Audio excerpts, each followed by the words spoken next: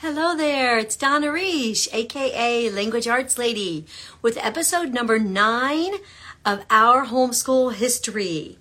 So I've been doing these episodes for 9 weeks now, and I'm really excited to share with you our entire history of homeschooling, 32 years of homeschooling.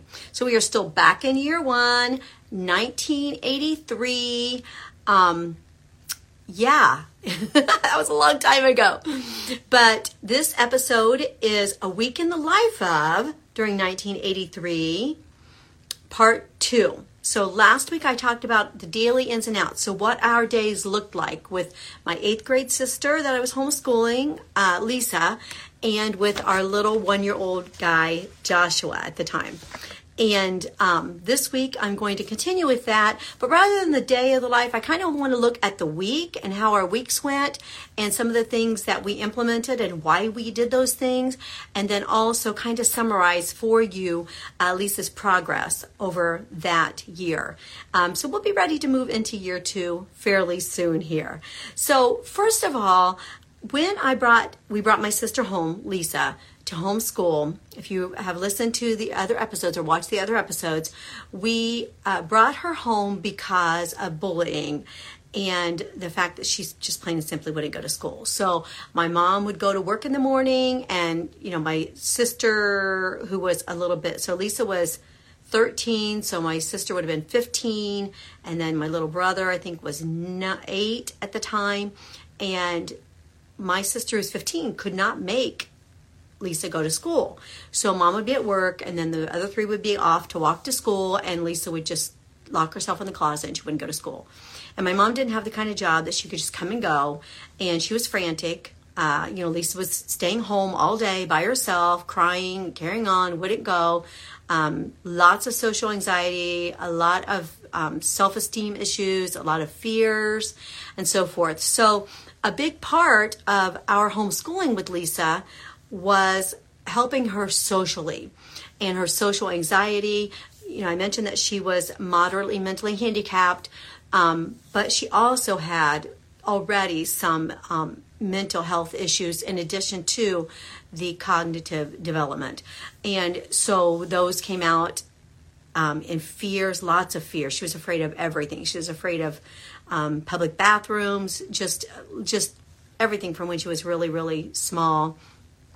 And she was afraid of people, definitely. And now after the start of the school year and how she was treated at school in 8th grade, which is a brutal age to be a special needs student, she just really had so much social anxiety. So even at this point, at age 13 and a half, she may have just turned 14 during this fall. I don't know if she was 13 or 14, but cause she was a late graduate, but she wouldn't even go into the store to pick mom up a stamp if mom just pulled up and she was supposed to run in and buy a stamp or run in and buy a gallon of milk. And we lived literally in Mayberry. Not literally Mayberry, but we lived in a town of 6,000 or 7,000, and it was 1983, and you even sent your 7-year-old to get in to get a gallon of milk. But Lisa was very fearful of people and would not do anything like that. She was also very insecure of her skills, how could she count out money? How could she pay for the milk? How could she pay for the stamps and so forth? So one of our big priorities was to help her with her social anxiety, her social development, her fears. We didn't know a lot about mental health at the time, and there wasn't a lot known. It was more just make them do it and they'll get better kind of thing. Unfortunately, there just wasn't a lot known like there is today. So we basically just set Lisa up for opportunities where she could grow socially. So I mentioned before that she was in the church band. It was just a little 5 or 6 piece high school and junior high band of kids who played their band instruments on Sunday mornings, and she was very afraid to do that. But my 15-year-old sister at the time was also in it, and so she was able to, get her to sit by her and to play and to go to the practices and so forth. And then we also had private lessons for her. So that was a huge step. So she did that every week. She did the practice, and then she did the Sunday morning services. Another thing, we were very active with small groups. We held small groups at our house all the time. And so she became very active in that, in serving people. She helped us prepare for it. She helped us prepare food and, tables and chairs and children's activities and so forth. And then before we knew it, she was like a social butterfly. She was in these small groups, just carrying around food and, offering it to people. And, it was just remarkable. It was just really, really amazing. She felt very safe and, was very comfortable. We would take her to the nursing home with us when we did nursing home services, and she really felt comfortable and really liked that. She could really reach out to the senior citizens and just love them, because she didn't feel any pressure or fear of, being made fun of and so forth. I took her to like a YMCA to exercise once a week. And then I also took her to some art classes. And we did that together one night a week. So just really try to help her socially to come out of her shell and to be confident and comfortable. And her social development actually was quite remarkable during that year. As a matter of fact, it kind of all, really, she had a life-changing year. She really did, and not just because of us, just because it was just what she needed, right, for that year. The next year, she went into high school. She was in 9th grade. She had a special education teacher she loved, spent a lot of time in his class. He was a very very kind, wonderful man and an excellent teacher. And she was just a different person a year later. And of course, things are a little bit different in high school than they are in junior high. Junior high can be brutal. And she just had her place there in the special ed class. She had so much encouragement from him. And so she changed so much socially during that year. As far as her, what counted and what didn't count and how our school looked, at the time it was, and I think that's still the way it is in Indiana, that you must have 180 days of instruction, equivalent instruction to what the school offers. And of course, I mentioned in several episodes ago when I was talking about how all the homeschoolers were kind of run out of our town at the time. There were depositions, and that's when I met Dr. Raymond Moore, and there were a lot of legal battles going on and a lot of fear around homeschooling.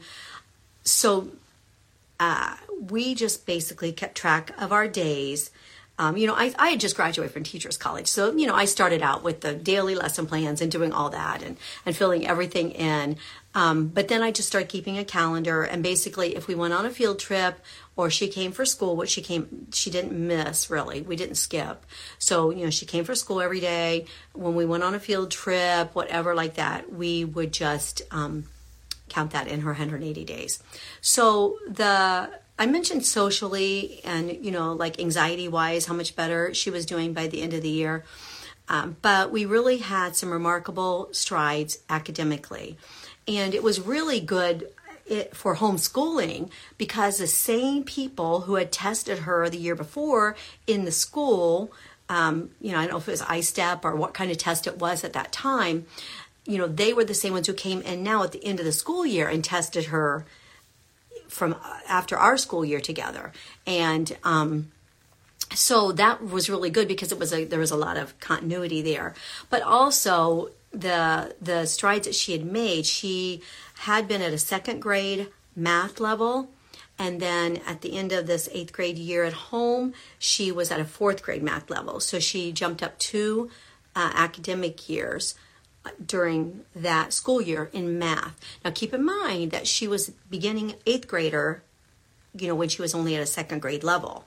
So that would have been, kindergarten through 7th grade, those 8 years of school, only having made 2 years of progress in math. So to have progressed 2 years in math in one school year was pretty remarkable based on her previous 7 years. But that wasn't the best part. The best part was her reading. And her reading went from a 2nd grade level to a 6th grade level. And she was ended 8th grade. And that wasn't even the best part about that. The best part about that was that based on her IQ, the testers themselves said that her capacity was not 6th grade reading, that she could not get to a 6th grade reading level. And yes, she did. 4 grade levels in reading in 1 year. So, yeah, it was really, really, really amazing. And it was such a great experience for me to see how just that one-on-one instruction and that continuity and that consistency and the constant reading. I mean, she, I mentioned that last week, how much she read both independently and then with me and to Joshua, and just like what her whole day consisted of was like, reading and then a little bit of something else, then reading and a little bit of something else, and then reading and a little bit of something else.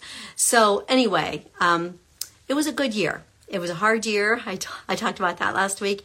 It was a hard year, but I'm really happy that we did it to this day. I am almost 60.